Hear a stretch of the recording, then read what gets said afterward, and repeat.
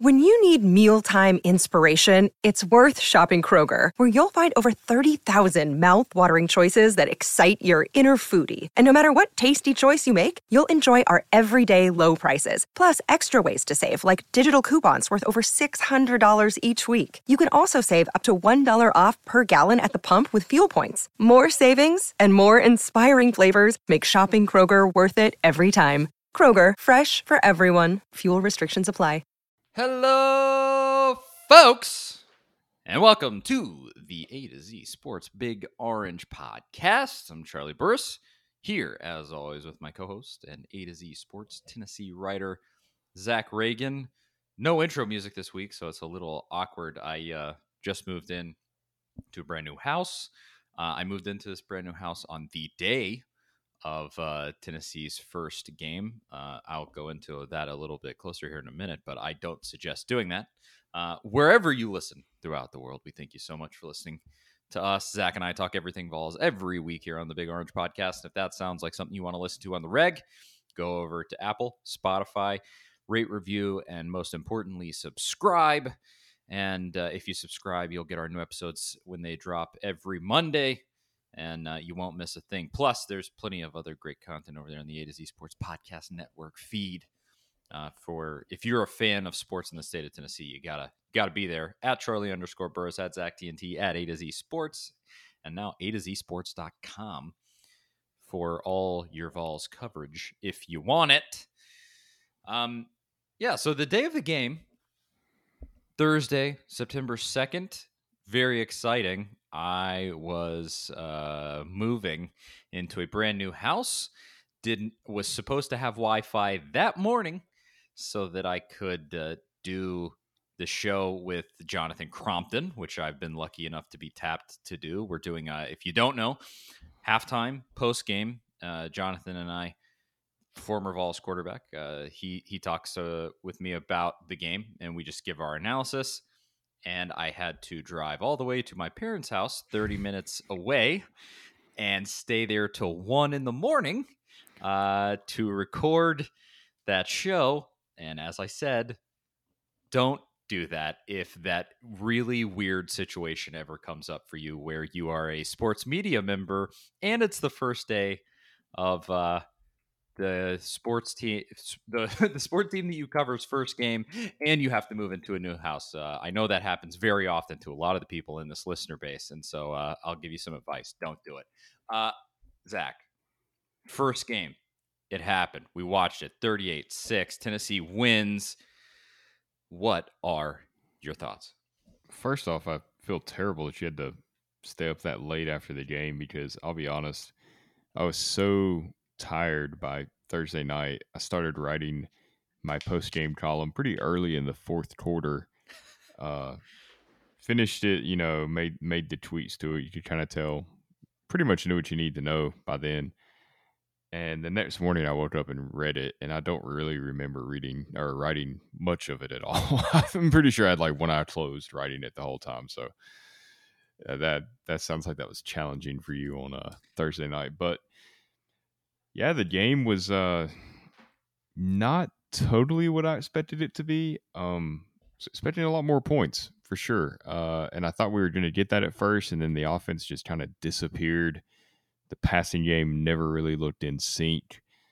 I know it's a 32-point win. I think I remember you saying last week you wanted to see Tennessee win by at least 28 points, and they did that. But against a really bad team, I kind of walked away with more concerns than confirmation that this team's going to get turned around under Heupel. Not saying that they won't. I have more concerns now than I thought I would after the first game.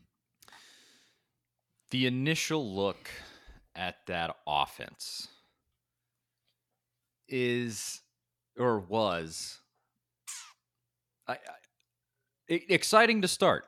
I saw it initially. It was extremely fast. They scored extremely fast, went up 14-0 quickly, and you go, okay, we're cooking a little bit. This Tennessee's probably gonna clearly they outmatched Bowling Green. That was clear throughout the entire game. But you just kind of thought, okay, Tennessee's gonna win this game by 50 and go into week 2, and you're still not gonna know much about this team. But hey, that was a fun first week, and let's go from there.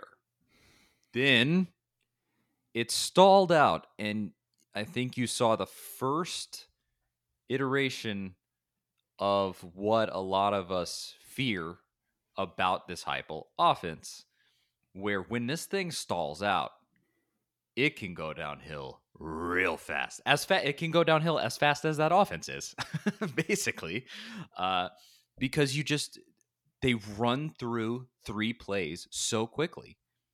And if they don't go well, if you don't get the first down, if you don't extend the drive, the other team just gets the ball back immediately. And Bowling Green, all credit to them, did a great job from the second quarter on. When they got the ball, they held on to it and found a way to get first downs. I mean, they came up with 6 points. They stink. They're a really bad football team that's probably not going to win many games this season. But again, credit to them because they did what will beat this Tennessee team. Just the Bowling Green version of that, which means they lost by 32. But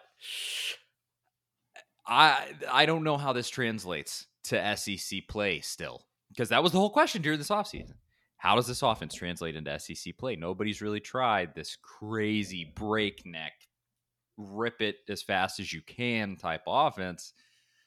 And my confidence after that first game is not exactly through the roof, but you do also have to hedge all of that and say, a win is a win is a win. You won by 32. This wasn't a loss. This wasn't a complete disappointment in any way at all. In fact, it wasn't really a disappointment at all. It just brings up questions. That's how I would walk away. Am I disappointed it was that awful? No, it brings up questions. That's how I would put it. I mean, it's a good thing they were playing Bowling Green. You know, it's one of the worst teams statistically in college football last year, and their coach actually seemed pretty happy after the game with how everything turned out. I mean, they weren't expecting to win, obviously. I mean, of course, you don't tell your players that, but you're realistic. You know what your goal is, and to score 38 points against a really bad team that way, the way that Tennessee did, they ran the ball pretty much at will because they had to. Bowling Green kind of sold out to take the pass away. Tennessee took advantage of that. I mean, Heupel did the right thing. He called the game the right way. He took what Bowling Green gave Tennessee. It's just a little concerning that it was so easy for Bowling Green to take away the passing game from Tennessee. That was the biggest concern. Joe Milton, he didn't look great. His receivers didn't help him out. I mean, they dropped several passes, but they had several plays, I guess, that were drawn up well. You had receivers open going down the field, and Milton just overthrew them. And how many times have we seen that over the past couple of years? Just passes slightly off target, not crisp with it. That's got to get fixed if Tennessee's going to beat Pittsburgh this week, to be honest. And maybe, before we get too far into it, maybe Bowling Green is a little bit better. Maybe they're an improved team this year. We'll find. I think they play Minnesota in a couple of weeks. I think that's right. So we'll see how good they are, how they measure up against a team that we know is pretty good in Minnesota that gave Ohio State all they could handle. Maybe in retrospect, this win looks a lot better than it did on Thursday night. That's what you got to be hoping for your Tennessee fan. So I definitely walk away saying, yes, I have these questions, but I'm not going to make any harsh judgments at all until even the Pitt game might be too soon, but Pitt will be a much better test of how this is going to go. And specifically, what kind of adjustments is Heupel willing to make in the face of his offense sputtering out? Because if Milton can't make the plays, we're going to flesh all of that out because that was obviously the biggest question everybody had. But if Milton can't make those plays, Heupel's going to have to do something. Is the answer somebody like Tyon Evans, Jabari Small, just leaning on the running game? Because that's the adjustment that Heupel made in this game, and it worked. They ran all over Bowling Green and won by 32. I mean, the running game looked great. Tyon Evans looked awesome. Jabari Small had some impressive runs. They made it work. The offensive line in a general sense looked good, but kind of take that with a grain of salt because, again, Bowling Green looked really not good. But there's a lot to unpack here. But that is the one when you're looking at 1,000-foot view, trying to see the forest instead of the trees. You go, this offense, everything. It just hinges on this offense. It just hinges on how that offense goes. Does the offense work? Then the game is probably going to go well. Does the offense not work? Your defense is going to get absolutely worn ragged, and your offense, you're not going to score any points, and you're going to continue to give the ball back to the other team. Like, things can just go south with this style of play so quickly.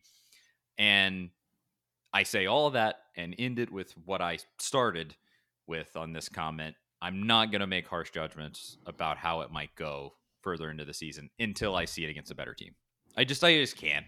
I mean, Bowling Green clearly is not very good.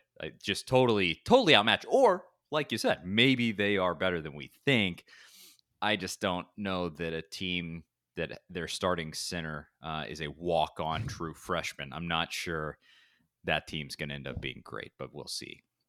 And I don't want to be too negative. I mean, we're just kind of calling it like we've seen it here based on watching a lot of football over the years, and that's just kind of the takeaway is from what we saw is, yeah, there could be some struggles.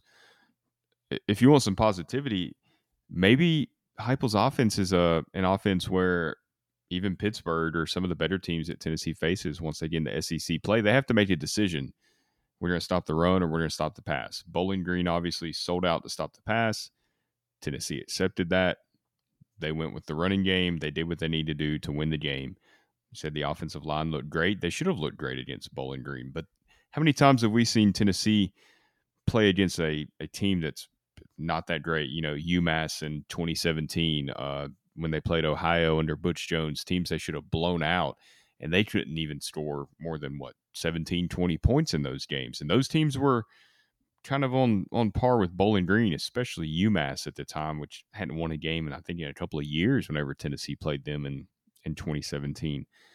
So even compared to what we've seen in recent years, this was a lot better performance than what we've been seeing from Tennessee against these types of teams. So there is plenty of positivity to be had after this win. Yeah, I certainly do not walk away from this wanting to sound overly negative, although I am certain that we do. It's the nature of what we're doing. I'm not here to come and rah, rah, rah. They played so well. They did. They did a lot of things right. Offensive line played pretty well. The run game was great. The defense held Bowling Green to 6 points, and they showed that against Bowling Green, their kind of bend, don't break mentality was just fine. You will win with Josh Heupel's offense. You will win a lot of games if you hold a team to field goals. You absolutely will. And so, like, there's plenty of positive takeaways. But the stuff, I mean, let's be totally honest. The people who listen to this show, you don't want to hear us talk about how everything Tennessee did was great. Because, first of all, it wasn't. And I'd be lying to you. And second, the stuff people want to hear about is what went wrong and how do we fix it and how do we move forward from here. Like, that is the most compelling stuff. So, don't know what to tell anybody that doesn't want to hear that. This isn't the show for you. But on that note, even, again, not trying to be overly negative, this is just the stuff you got to talk about. Joe Milton, he initially looked really good, really composed, was making good plays. And then you saw him attempt his first big pass down the field. You already mentioned this. He just blew it over the head of the receiver by 10 yards. I don't know if it was 10 yards, but it was like close. I think it was Cedric Tillman on a couple of occasions. Just airmailed it big time. And everybody talked, Milton's got that arm. Clearly he does. That is 100% clear. The question is now, can he hone it in? Can he get comfortable? Can he become a quicker decision maker? Because that was also clear when plays broke down after clearly Bowling Green sold out on stopping the pass. Plays broke down, and he had a tough time making something out of nothing. So he did some things right. He had some really nice plays where he used his feet. That's encouraging. He's not the quickest guy on planet Earth. Had somebody comment that he looks like he's running with cement in his shoes. He does have a really heavy step, But that does, if you can make the play, you can make the play. I don't care what you look like doing it. Can you make the play? And so there was encouraging stuff from Milton where I go, this kid can do this to a certain extent. Can we go past that point? And can you do that consistently? And I mean, that point, we all saw it, is finesse. Can he play with more finesse, with more touch? And it's yet to be seen. Maybe he just needs more game time. What do you think of his performance? I thought he looked pretty composed, like you said. I thought he, along with the entire offense, looked well coached. I thought they were pretty much where they needed to be. There wasn't mass confusion. As fast as the offense was moving, you would kind of expect more confusion, especially in game one. So I think Josh Heupel did a really good job of preparing his team.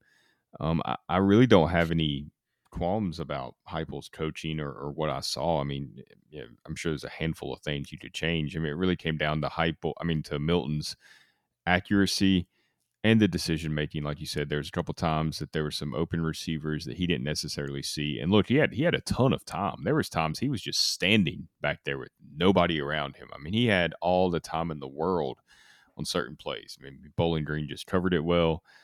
Like I said earlier, that some of the receivers didn't necessarily help him out. Had a couple of tough drops that they really have to get cleaned up. It's such a strange situation for Tennessee to be in, where you could probably go to Hendon Hooker, and I'm betting the game is probably the exact same final score. I don't think it would be much different. Harrison Bailey then is operating as the number 3 quarterback, and you wonder what did he show in spring and fall practice that Heupel didn't necessarily like, because all we've heard is the hype surrounding Bailey coming out of high school, and it just feels like he hasn't really got the chance to really show us what he can do, and it's mysterious to me. What can this kid do? How good is he? Was he just overhyped coming out of high school because he played with Eric Gilbert and Ricky White, who went to Michigan State as a wide receiver, or was the hype legitimate? You feel like if he's as good as the hype suggested, then he could perform extremely well in a Josh Heupel offense. I mean, if Dylan Gabriel can come out of nowhere and play the way he did under Heupel at UCF, you would think Bailey would be even better. That is one of the most perplexing things about this team, without a doubt. I mean, you saw Hendon Hooker comes in for garbage time, and you kind of go, just as you were saying, what is Bailey doing where he is not that guy? It is kind of tough to imagine. And yeah, maybe he was just overhyped and it's just not there. We're not at those practices the entire time to really see what they're seeing that might be causing this to be the case. And maybe they are just interchangeable also in that second spot. And Heupel just arbitrarily was like, Hooker, get in the game. That could also be the case. We don't really know. But that was definitely interesting, because you do have to imagine already people were talking during this game. What are we, backup quarterback? Milton's not playing now well. Backup quarterback. Milton did not play bad enough to go the backup quarterback. He handed the ball off just fine in that second half. Yeah. and if that's what you have to do, I don't care who's doing that. Just give it to the guy that can get the ball in the end zone, whether that's Milton or a running back or a wide receiver. I don't care.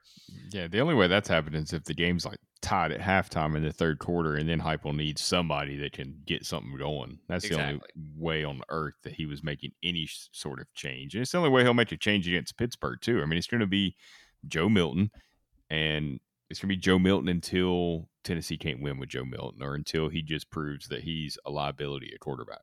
You got to, and especially if you're in Heupel's position and you're known as this quarterback whisperer, you got to stick by your guy. That makes you look not great if you immediately pull the dude that you went and got and that you put as the starter, and then he plays one game where he's not 100%. He plays about 60% of probably what you want. and you just yank him immediately, like that's not a good look. Heupel's not going to do that. He has to ride with this guy. Yeah, I think we'll see him have much more of a plan for a quarterback change than like Jeremy Pruitt did, because Pruitt at times was just he was just making it up as he went along. I mean, he was kind of a fly by night plan there where we're going to put Garantano in, no, we're going to start Jawan Jennings and run a trick play and put Maurer in, and there was never really any solid plan. It felt like with Heupel, he's done this for so long, dating back to his playing days when he coached at Oklahoma and Missouri. I mean, he has so much experience at quarterbacks. It's probably the best quarterback guy Tennessee's had on campus since Cutcliffe or Lane Kiffin, one of those two. I mean, this is the first time that Tennessee's had somebody that I really trust with the quarterbacks. I mean, I can't. With Pruitt, you could say, what's he doing with Garantano? Why is he still the guy? What kind of stuff does Garantano have on Pruitt that he's getting this opportunity? I don't think we're ever going to think that with Heupel. If he thinks Milton's the guy, then how am I to say that he's not? What credentials would I have to question Heupel when it comes to quarterbacks? Yeah, exactly. But and this, you wrote about this, just in a couple of days after the game. Dylan Gabriel had comments. Dylan Gabriel, who excelled in Heupel's offense. That's why these comments are so interesting to me. Excelled in Heupel's offense in a way that you would not expect from a guy who at the time was I believe, a true freshman, right? Mm-hmm. And he, where is this? He said, this is from an article by 247 Sports, where Gabriel said he felt uneasy at times in 2020 because of misguided game plans. This is from the article, quote, UCF's game plans also seen misguided in 2020. Scouting incorrectly predicted defensive looks in 8 of 10 games. Gabriel said it appears UCF succeeded in spite of the plans and scouting. The quarterback became obsessed with his progressions against certain coverages so he could better make decisions after the snap rather than worry about play calls.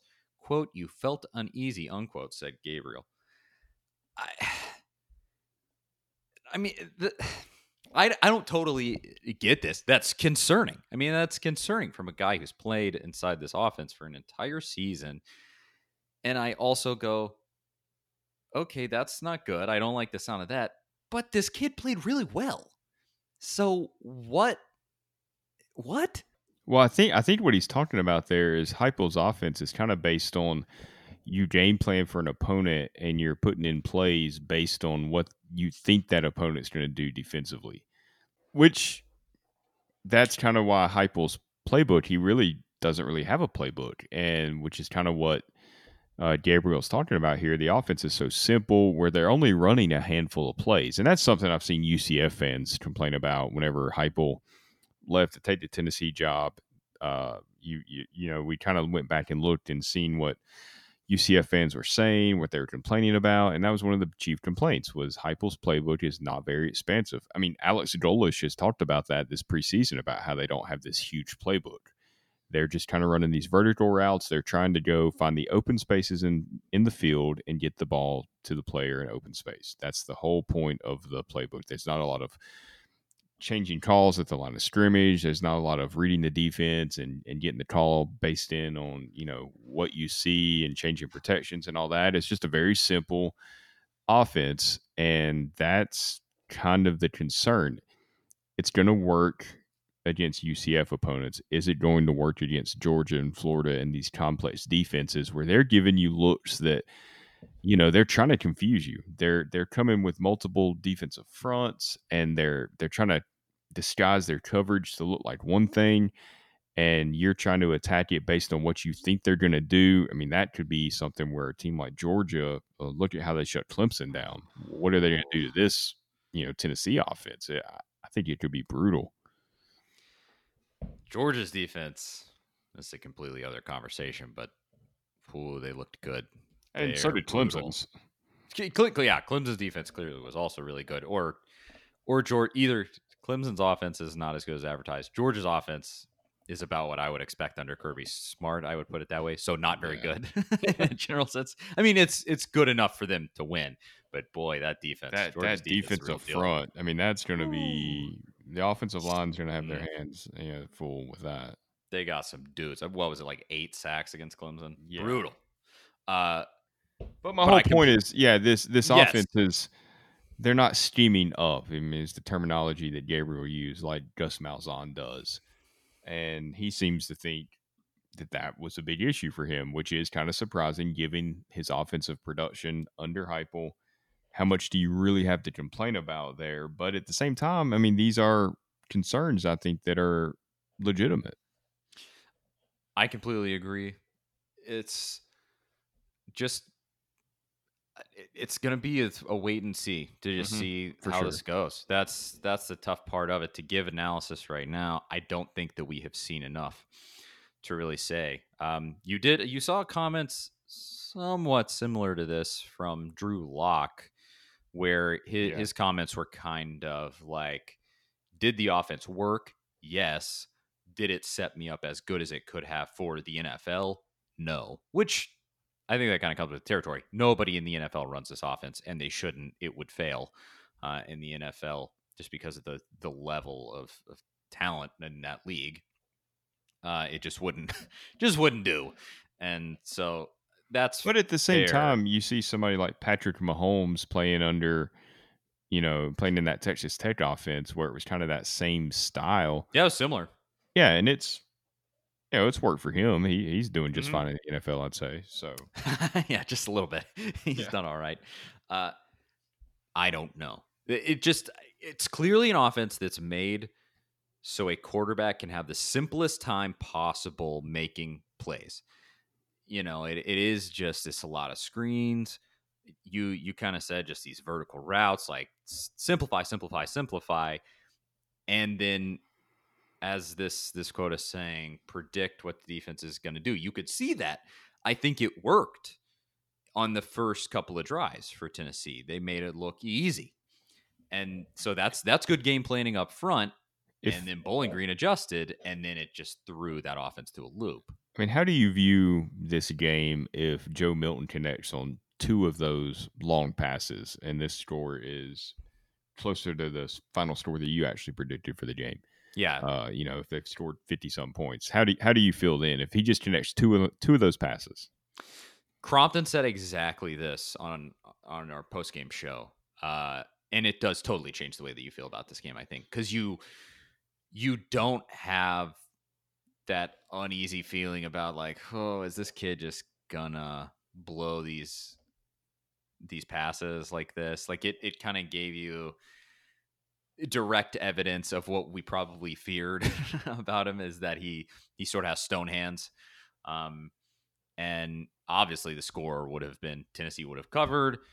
It would have been a better, I guess, just visually, aesthetically, it would have felt a little better to win by 40, whatever that would have been, an additional 14 points. That would have been 50. That would have been a 50-point win, right? Am I doing that?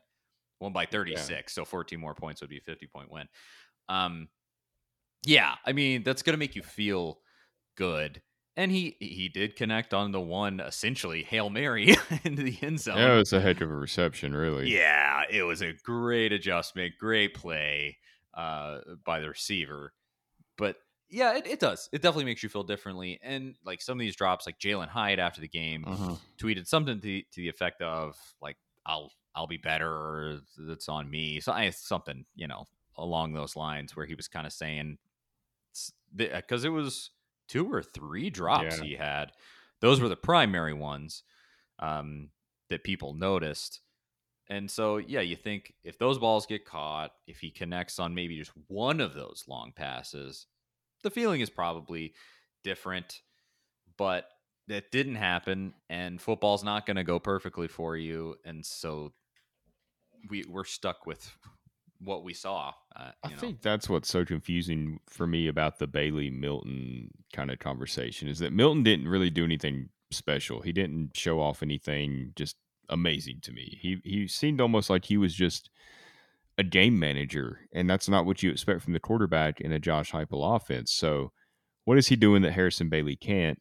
And can Harrison Bailey connect on those deep passes that aren't incredibly deep? I mean, you're talking, what, 30, 40 yards down the field maybe. Can Bailey be more consistent and connect on that pass? Because that's what you're going to have to do in this offense. When you have that opportunity for a splash play to beat a team like Florida, even really probably Kentucky, and especially Ole Miss, some of these games that might be winnable for you might be, games where Tennessee can pull off an upset. You're going to have to connect on a couple of those. You cannot let those play. You got an open receiver that's got a couple of steps on the defensive back. You can't miss that. You're not going to win the game if you do. Does Bailey have more accuracy on that throw? And if so, why is he not the starter? That's a great point. And this is the type of stuff that, to me, it gets fleshed out when you play better teams, because if Milton is set up to be exposed, he will be exposed against a better team, and it will become obvious. You will not have the handicap of playing a snoozer team. And I think it's give it time, and these things will get ironed out. That's just how it feels with this season. We got to see some real competition and kind of go from there. Because we can talk all day in circles about how this offense might or might not work against these other teams. But the fact is this: Tennessee played a team that's not very good, and they steamrolled them even still. And that's all we know so far. we want to be concerned about all of this. I won't be overly concerned until this pick game, and we're going to talk about this pick game, for which I'm not incredibly confident in. But with that being said, was there anything else with this game before we move on that you wanted to touch on before we get to Pittsburgh? I guess it's really a good place for Tennessee fans to be in. A place where you can kind of pick at a 32-point win and complain a little bit. It's a far cry from losing to Georgia State and trying to rationalize what went wrong and why it's going to be okay. I mean, we're talking about picking apart a 32-point win where the game was never in doubt. Tennessee fans never really had to sweat. That's a pretty good place to be in. So it was still would like to have seen a little more, but it was still a successful first game for Heupel. Yeah. At the end of the day, you can certainly say that. They didn't Georgia State it, and for that, we are incredibly thankful. Keep that up. And this game against Pittsburgh coming up, it should be fun. I think it's an exciting matchup of teams of similar talent. I think on paper, you probably give Pitt the edge. Is Pitt a what is the yeah, line on this game? Saw they were an early favorite. I think it's pretty close though. Yeah, I gotta imagine it's close to even. Oh, come on. But really, Pittsburgh and Tennessee kind of had very similar opening day games. They both played really bad teams. They both won pretty easily. I think Pittsburgh, they scored over 50 points, but again, Tennessee's a couple of missed passes away from scoring the same amount of points against Bowling Green. So it's not really, there's a bit of a gap there in scoring, as you'd imagine. Can't really compare it all that much, but they're in a similar spot. They're very similar teams. I do think that. Let's see, 51-7 over UMass, and yeah, UMass is woof. Yeah, and the Athletic made their. They ranked all 130 FBS teams before the season. And I think Bowling Green was like 125 and UMass was 127, or that was flip flopped. Either way, they're both in like the bottom 5. So it was kind of a similar outcome, or a similar game for both teams. Pickett played well. Their quarterback, 27 for 37, 272. That's the thing that probably concerns me the most generally about Pittsburgh. They got a senior kid under center, and everything comes down to the quarterback. You can talk all day. Yeah, Georgia's like the one team in college football that's going to rely on their defense this season, probably. But most other teams, it is all about the quarterback. What can your quarterback do for you? Can he make the plays? It's everything for Tennessee, as we've been talking about. It's going to be everything for Pittsburgh in this game. That's the matchup. does Tennessee have what it takes to outgame Pitt here? And man, it's so close. I predicted last week that Tennessee would win this game. It is in Neyland. It is a noon game, which is always kind of causes strangeness. But what are your thoughts after seeing what we saw on Thursday? I'm thinking this game's probably going to be more of a shootout. Pitt, they lost both their edge rushers from 2020. Their secondary's young. The interior of their defensive line is actually pretty strong. So this could actually be the opposite of last week, where they saw Tennessee with Tyon Evans and Jabari Small, beat Bowling Green on the ground. Pittsburgh might try to stop that run game a little more because that's where they're stronger. So Joe Milton's probably going to have to win this game with his arm. I think we'll really learn a lot more about Joe Milton this week. I think we'll probably see a greater emphasis on the passing game. At the same time, that's Pittsburgh's strength too, is the passing game. So that's how they're going to try to win the game. So we could probably see, a pretty high scoring game, I think, this week. That would be fun. I think for Tennessee, as far as that goes, in that conversation, Byron Young, who is a huge JUCO transfer pass rusher coming in for Tennessee, supposedly will be able to play this week. He's in NCAA limbo. Thank you, NCAA. You horrific It's morons. the dumbest reason ever why. He played like 2 games at a prep school at some point, like 2017. So that's hurt his eligibility, but he doesn't lose the full year. I don't even understand how that's possible. It either matters or it doesn't, I would think. But So whatever. It's just the NCAA doing dumb things as usual. Say the team is preparing as if Byron Young will be a go, but they are awaiting the NCAA's decision later this week. Which will probably end up being about time for the Missouri game is when it'll really happen in the NCAA.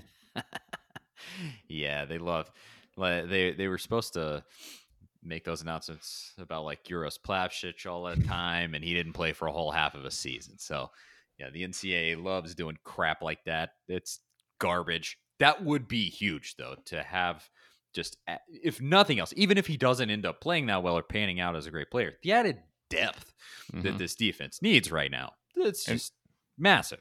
And the defensive line played pretty well against Bowling Green. I know it's not a good team, but they look pretty well coached, and that's what you expect with Rodney Gardner out there. Yeah. I mean, you have one of the stalwart, long-time, best assistant coaches in college football at that position right now. I mean, they looked the way that I was hoping that they would look for the talent that this team has, which overall, when you think about it, is not what you want out of an SEC football team at the moment. And so the way that they played, hey, Bowling Green might not be good, but you still have to make the plays, and they did. They were living in Bowling Green's backfield for a lot of that game, and that's encouraging. Does it translate to a good team? It all goes back to what we've said 100 times so far on this show. I got to see it against a better team. Here's the chance. I mean, this is the chance. What would be so encouraging, and I think would build up tons of confidence in Heupel, is if he could really have a convincing win in this game. It would feel, didn't we say this last week? It would feel very similarly to when Tennessee beat NC State with Dooley in 2012, which hopefully, if that happened, hopefully it would not end the way that Dooley's season did that year. But it just to get that momentum off the jump and then head into the swamp 2 weeks from then. But yeah, that would be huge. But it's going to take a lot. It's going to take improvement from Milton.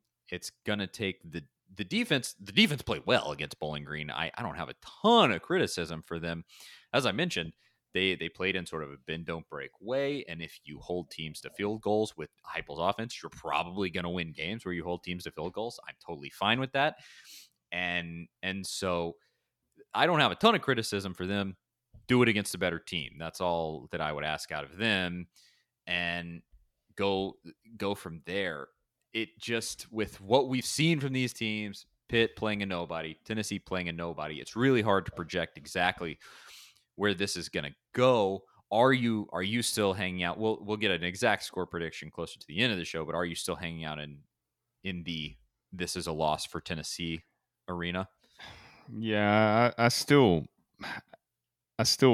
feel that way. I really don't know what I could have seen in week one to make me not feel that way because Pittsburgh handled business so well. If Pittsburgh had struggled against UMass, maybe I would feel a little different. But I think Pittsburgh has the quarterback advantage with Kenny Pickett. He's experienced. He's been here. He knows what he's doing, and he's been in some pretty big games. I mean, he missed some time last year, but I think he beat Florida State, beat Virginia Tech. He kind of he's been in some big games. And they have the coaching advantage, I think. Just not that I think Pat Narduzzi's a better coach than Heupel. I don't know, but he's been with this program for several years. He has a system in place. He doesn't have to deal with some of the things that Josh Heupel's having to deal with. It's kind of business as usual for him there at Pittsburgh. That's why I think that they have the advantage in that aspect of the game. Narduzzi has been okay. Exactly. That's kind of where I was going.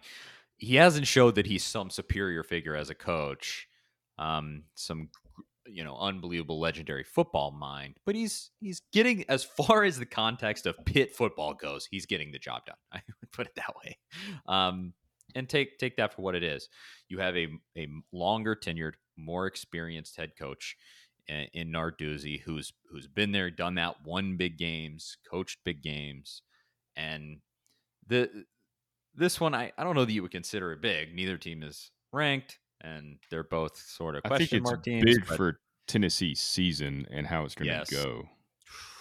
That was sort of the final conversation I wanted to have with this. Is, to me, this game is the cornerstone of this season. I think it really dictates how we feel about Heupel going forward. And I think back to Pruitt's second year and that BYU game. You had BYU beat. Mm-hmm. And if you don't give up basically that Hail Mary that they threw and ended up tying the game, taking it to overtime, they win in overtime, blah, blah, blah. We all watched that painful garbage. If that doesn't happen and Pruitt wins that game, I think to a certain extent that season feels a lot different. 9 wins feels different than 8 wins and so forth. Obviously, if you beat Georgia State too, 10 wins feels way different than 8 wins. But, that BYU game could have changed the whole trajectory for that season. And ultimately, they ended up kind of getting it together on the back end, whether those games were ugly as hell or not, and they definitely were. Thank you, Jawan Jennings. Yeah, well, Jawan dragged that team on his back for that season. But it's going to be a game like that where it just is. It's what's a trend setter, a tone setter for your season is the way that I would put it. Well, if you beat Pittsburgh, you're obviously going to beat Tennessee Tech. You're halfway to a 6-win season, and September's not even over. I mean, it would be so huge for that. It would give the fans so much confidence, and I don't expect Tennessee to go to the Swamp and beat Florida, even if they're 3-0 and they beat Pittsburgh. But I do look forward to that atmosphere and just how incredible that game will be, even though it's at the Swamp. After last year, I don't take any of those games for granted. Absolutely. Yeah. Do not do that. These games are huge, and you will go back and reference them. I'll say, I think we look back at this game in some form or fashion. You go back. It's how we're talking about this BYU game and the Georgia State game. We've mentioned both multiple times now on this one episode. I think this game will be one in Heupel's tenure where we look back and we go, that one was huge because it gave Tennessee momentum going forward in that season. You ended up beating South Carolina. You ended up beating Missouri or whatever. Or you look back and you go, you totally blew that game. Pittsburgh steamrolled you. You lost in the Swamp. It all went downhill from there. I think this is one we look back on with a feeling like that. And that no pressure, no pressure, Josh Heupel, but that's that is just how I see this game.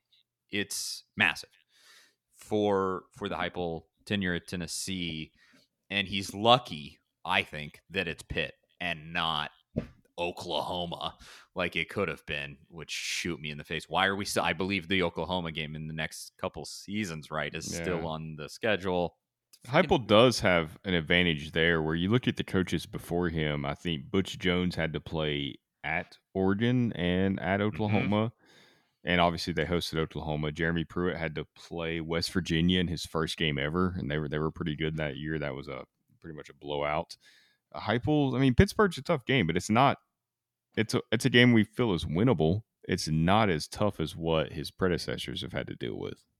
But I think at the same time there is a hazard to that because the perception that this is winnable makes you go, True. if you lose, it's even worse. Because if you lose to Oklahoma, you go, of course we were going to lose to Oklahoma. Of course we Right. were. But if you lose to Pitt, you go, we should have won that one. We should have won that one. And we didn't. Blown opportunity. Coulda, woulda, coulda, shoulda. Woulda, coulda, shoulda. The history of Tennessee football. That's really what it's becoming. And so, not to put too much pressure on this game, because I think you could lose this and still recover. Because you could lose this and you don't let it. You shake it off.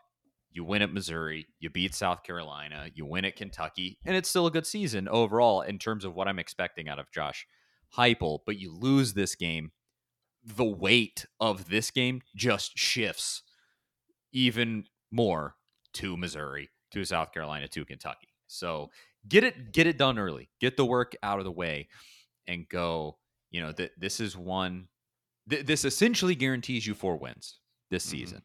And then Vandy, good Lord. That's more of a guarantee than South Alabama almost, right? Boy. I mean, that Vandy was bad. What was the final? The final score was like 28-3, right? Yeah, They just something got like rocked, that, yeah. rocked by ETSU.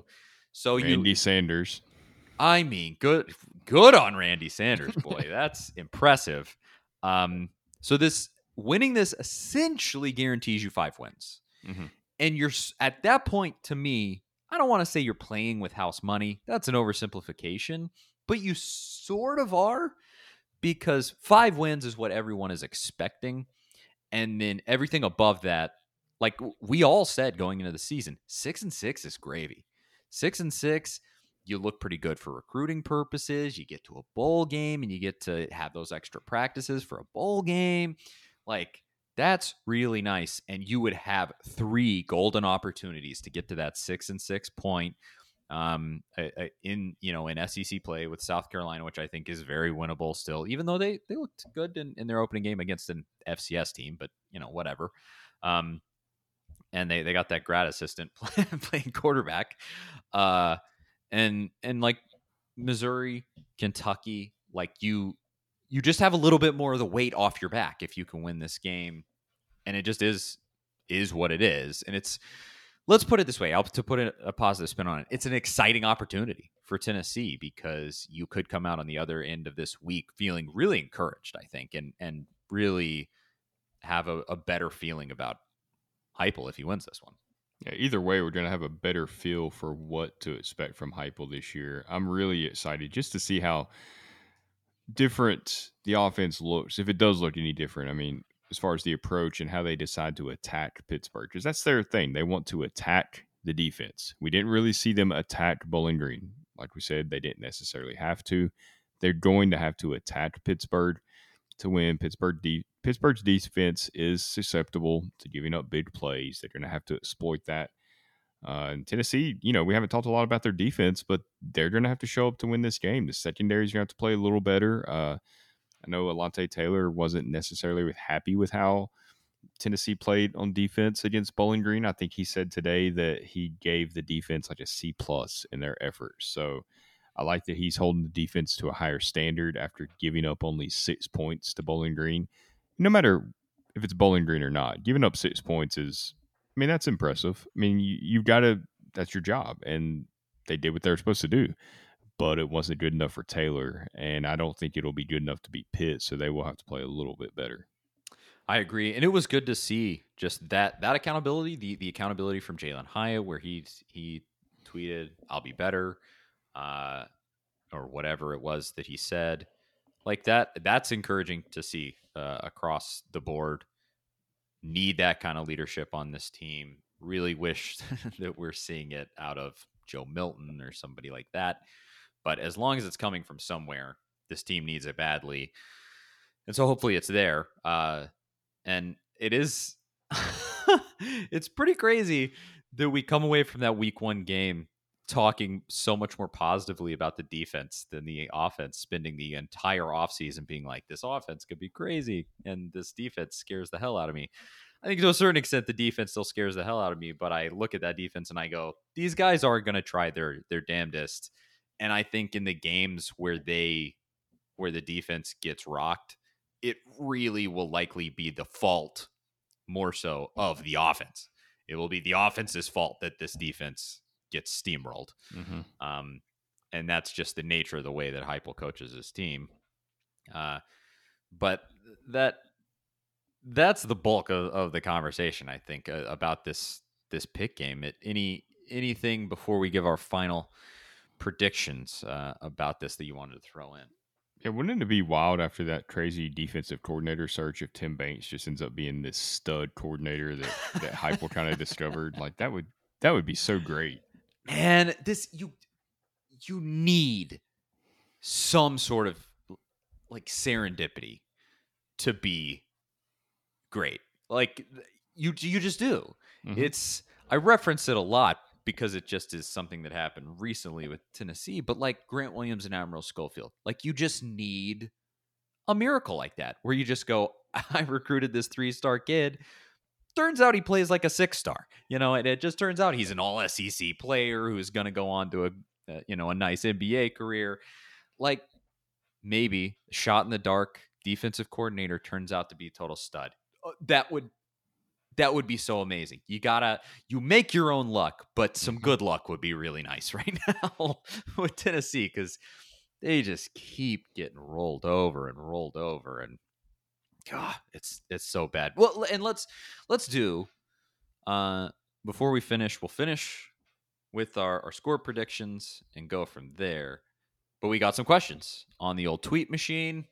Just sent out a call. Hey, send in questions. We're recording the podcast, and we got a few comments here. Jacob Ginn, he says, and first of all, to all of these folks, thanks for writing in. Thanks for listening. Appreciate it. Jacob Ginn says, my feelings on that game, this going back to the Bowling Green game, he says, my feelings on that game changed so much from Thursday to today. Watching so many better teams struggle against equally bad or worse teams on Saturday just made me so much more grateful that for once we finally just handled business in an easy game. Now that's a positive and I think a pretty cogent take. I like that's fair. You saw some other teams not do so hot. Yeah, Oklahoma almost lost to Tulane. Yes, they did at Oklahoma. Mm-hmm. And in because it was hurricane affected, I believe. Ended up being played in Norman, and what was it, 40-35? I think was the final score of that game. Yeah, way closer. And Tulane had a shot.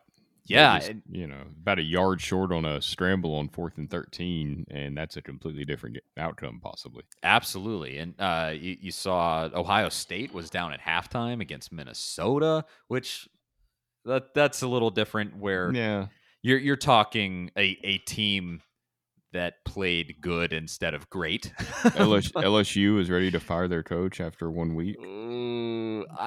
Did we not all see this coming? Yeah. For Burrow was an anomaly. That's exactly what you're talking about. Serendipity there. The arrival of Joe Brady, who we'd never even heard of before. Ogeron lucked into that, and then Joe Burrow, who we really hadn't heard of coming out of Ohio State much. And all of a sudden, they have all this talent, and they still have talent. I mean, they were laying top 5 classes, and they just get kind of blown out by UCLA. They don't even look like they belong. UCLA looks good, though. Chip Kelly's finally got that going, I think. Yeah, because I watched them play against Hawaii, and Hawaii is not good, but it was clear in that game that UCLA had some dudes where you kind of went, okay, UCLA, and then they went out against LSU and they proved it. Honestly, that sort of progression with that UCLA team, it seemed like what Tennessee could do now. Okay, yeah, you beat up on some crap team that you just look dominant against. Can you do it the next week against a better team? LSU, I think a win over LSU would be a little more impressive than a win over Pitt. But, hey, Heupel could do something similar this week to what Chip Kelly did so far. But, yeah, I mean, you had North Carolina lost to Virginia Tech. Is that the most overhyped team of the year? Oh, UNC. man. Yeah. And they got, Ty Chandler, their starting running back over there. Mm-hmm. There was a little bit of shade thrown in. I was looking at the right before we started recording. I was looking at the game notes for the Pittsburgh game that Tennessee sent out, and there was a section there where they talked about the running backs, and I think it said something like Tennessee lost their top 2 running backs from last year in Ty Chandler and Eric Gray, but they have not missed a beat with Jabari Small and Tyon Evans. So. Not sure that's how I'd frame it, but they did. Tyon Evans looked great. Jabari Small in the role that they have to play in taking up for guys who are dudes, if that's the way you want to put it. They did well. I really liked the performance out of both of those guys. The run game was really fantastic in that game. So I can't say anything about that. The run game came up and absolutely performed when Tennessee needed it. So, hey, more power to you. But otherwise, yeah, I mean, you had Iowa State got pushed by Northern Iowa. Wisconsin lost to Penn State.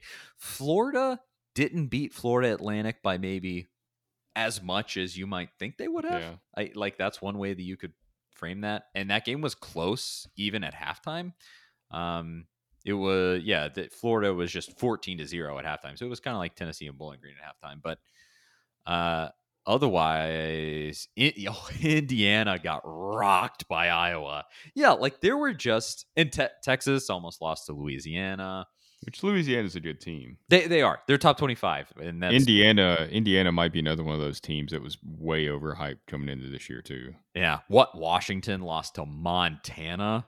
That program's went really downhill since Chris Peterson retired. That's the power of a great coach. But I love that comment. That's a great comment, Jacob. Again, thank you. I would say that I agree. You kind of have a better feeling just seeing that there's an adjustment period. There is. Like, to go from the practice field to the game is a different thing. You got to get settled in. So hopefully Tennessee gets more settled in week over week. A couple more. Jason Pratt, he said, review the jumps made between game 1 and game 2 from prior years. Did the old adage hold true? Did they resolve the game 1 mishaps? He's saying review, like this coming week, review the jumps made between game 1 and game 2? I guess that previous coaches made too. Maybe. Yeah. Well, Tennessee, the season opener last year, Tennessee played well. Strangely, that was the South Carolina game. Tennessee won. How did they do in Pruitt's first year? It was West Virginia then who probably... That's a good question. So that would have been... I do know that Butch Jones era, they beat Austin Peay like 45-0. And then I think they played Western Kentucky, and that was that really weird game where Western Kentucky turned the ball over like 5 straight times or something. Oh, yeah. I was at that game. Yeah, I think that was one of the... Because I went to the Austin Peay game, and it was really hot. It was miserably hot. I remember that. And then I covered the Western Kentucky game that day. Let's see. Tennessee... Tennessee played ETSU, the great and powerful ETSU that steamrolled Vandy over the weekend, and Tennessee won that ETSU game 59-3 in the second game of the Pruitt tenure after they got rocked by West Virginia. So this is kind of opposite, though. I mean, Heupel really has the good setup here where you play a team where you can beat and kind of work on some things. Then you play a more talented team, and you can kind of tell more from that than when it happens the opposite and you beat a team by 50 that you're supposed to beat. Yeah, it's this whole schedule, I think, works in Heupel's favor. We fleshed it all out in the episodes before the season started, but it's a favorable layout for Tennessee. And Sadval 98 says, "What happened to fourth quarter Garth?" I don't know. I wasn't at the game, so I guess they didn't play Friends in Low Places in between the third and fourth quarter. Sad. Maybe that was an oversight. Great game planning, folks. Gotta keep your head on a swivel, even if you're in the media booth. I Go did hear some Vols. Copperhead Road being played though, which is always a Okay, crowd favorite. good. As long as you got Copperhead Road, because the whole Friends in Low Places, that was a It did seem recent forced, addition. Yeah, that's not like a long time tradition. right?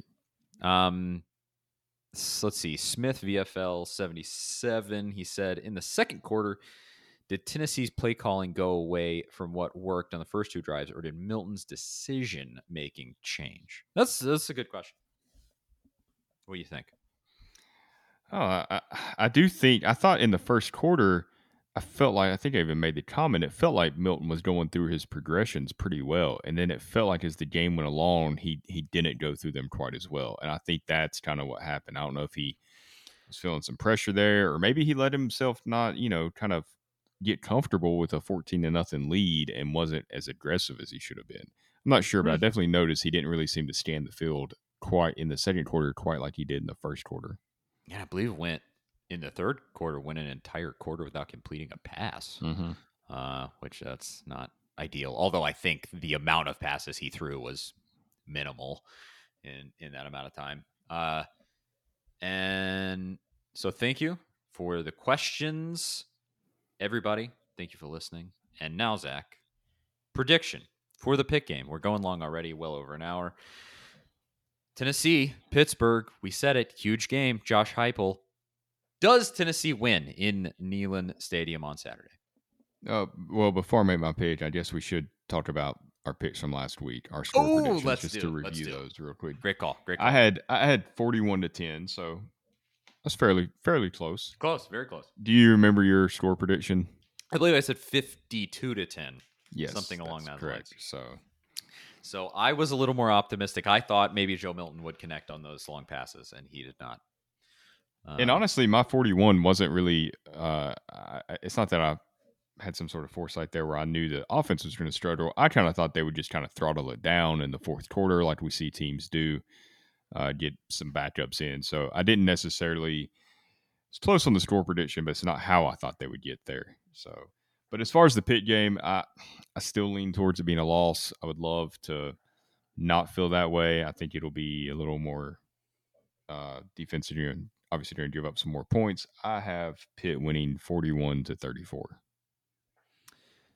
I would say either outcome is likely. I will say Tennessee pulls it out, purely because it's at home, and you just you got the Neyland vibes on your side. And I'll say it's a toss up, and Tennessee gets with a home win. Final score, I think a shootout is probably about right. I don't know. 35, 38-35, Tennessee. You win it on a field goal. That would be fun. I hope that happens. I really hope that happens. Well, yeah, I hope Tennessee just blows them out. That would be nice. But yeah, we haven't had tons of highlights to kind of watch. Even during the Pruitt era, when they beat Auburn and Mississippi State and won some games, you really didn't have many just moments, which, there wasn't even enough to put together a highlight film. Even the Butch era had some moments, the Florida game that they won, the Hail Mary, obviously, beating South Carolina on the field goal in his first year. Yeah, there were some moments there that you could kind of take hold of. There was really nothing during the Pruitt era that really ever felt fun or easy. None of that. I do so badly want to get back to that. It's been a real joy as a Tennessee Titans fan in the recent years with Vrabel, with sort of the comeback the Titans have made to being a pretty decent team. Like, there have been some super fun moments. Just Derrick Henry trucking people, beat the Chiefs on a blocked field goal. Just some really sensational moments that have happened. Let's get some of that back. And I think with a flashy offense like Heupel has, you have the potential for it here, because you could have, I don't want to wish a tight situation on Tennessee. As I said, blow them out. Let's win by 40. But you think about Heupel's offense, like, it's made for a 2-minute situation, like to just be able to move the ball that quickly. So, I mean, they play like they're in a 2-minute situation during the entire game. So maybe if it comes down, you're tied at 35, last team has the ball, and it's Tennessee, 2 minutes left, you get it, and win on a field goal with who's the kicker now? The transfer from Right. USC. Yeah. And he came through. He was clutch. Mm-hmm. Yeah. We thought he made all of his extra points. But I think that's it. Hour 5. Hope everybody enjoyed it. Thank you so much for listening. Thanks to everybody who commented. Next week, I'll send out the same question. Hopefully, we'll have some positive stuff to talk about. I hesitate to say anything because I remember very distinctly last year going into the Kentucky game. You lost. I believe that it was something like you beat South Carolina, you beat Missouri. Oh, you're feeling good.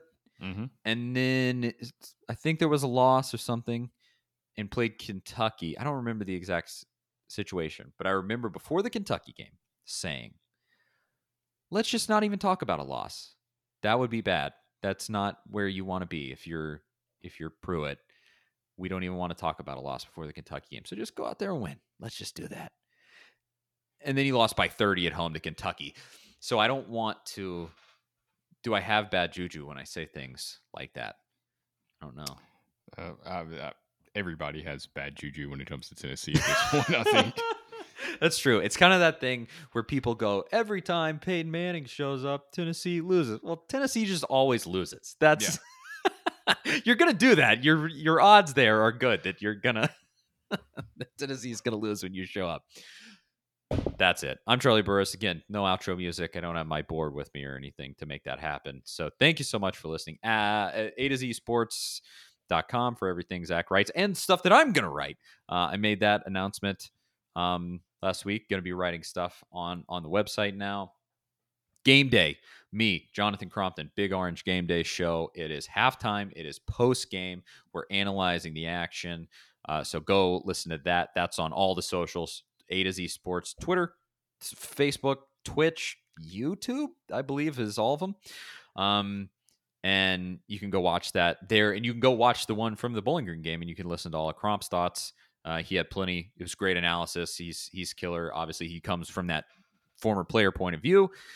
And otherwise, I think that is it. A to Z Sports Podcast Network feed, rate, review, subscribe. Thank you for listening and continuing to listen. I don't know why you would, but I appreciate it.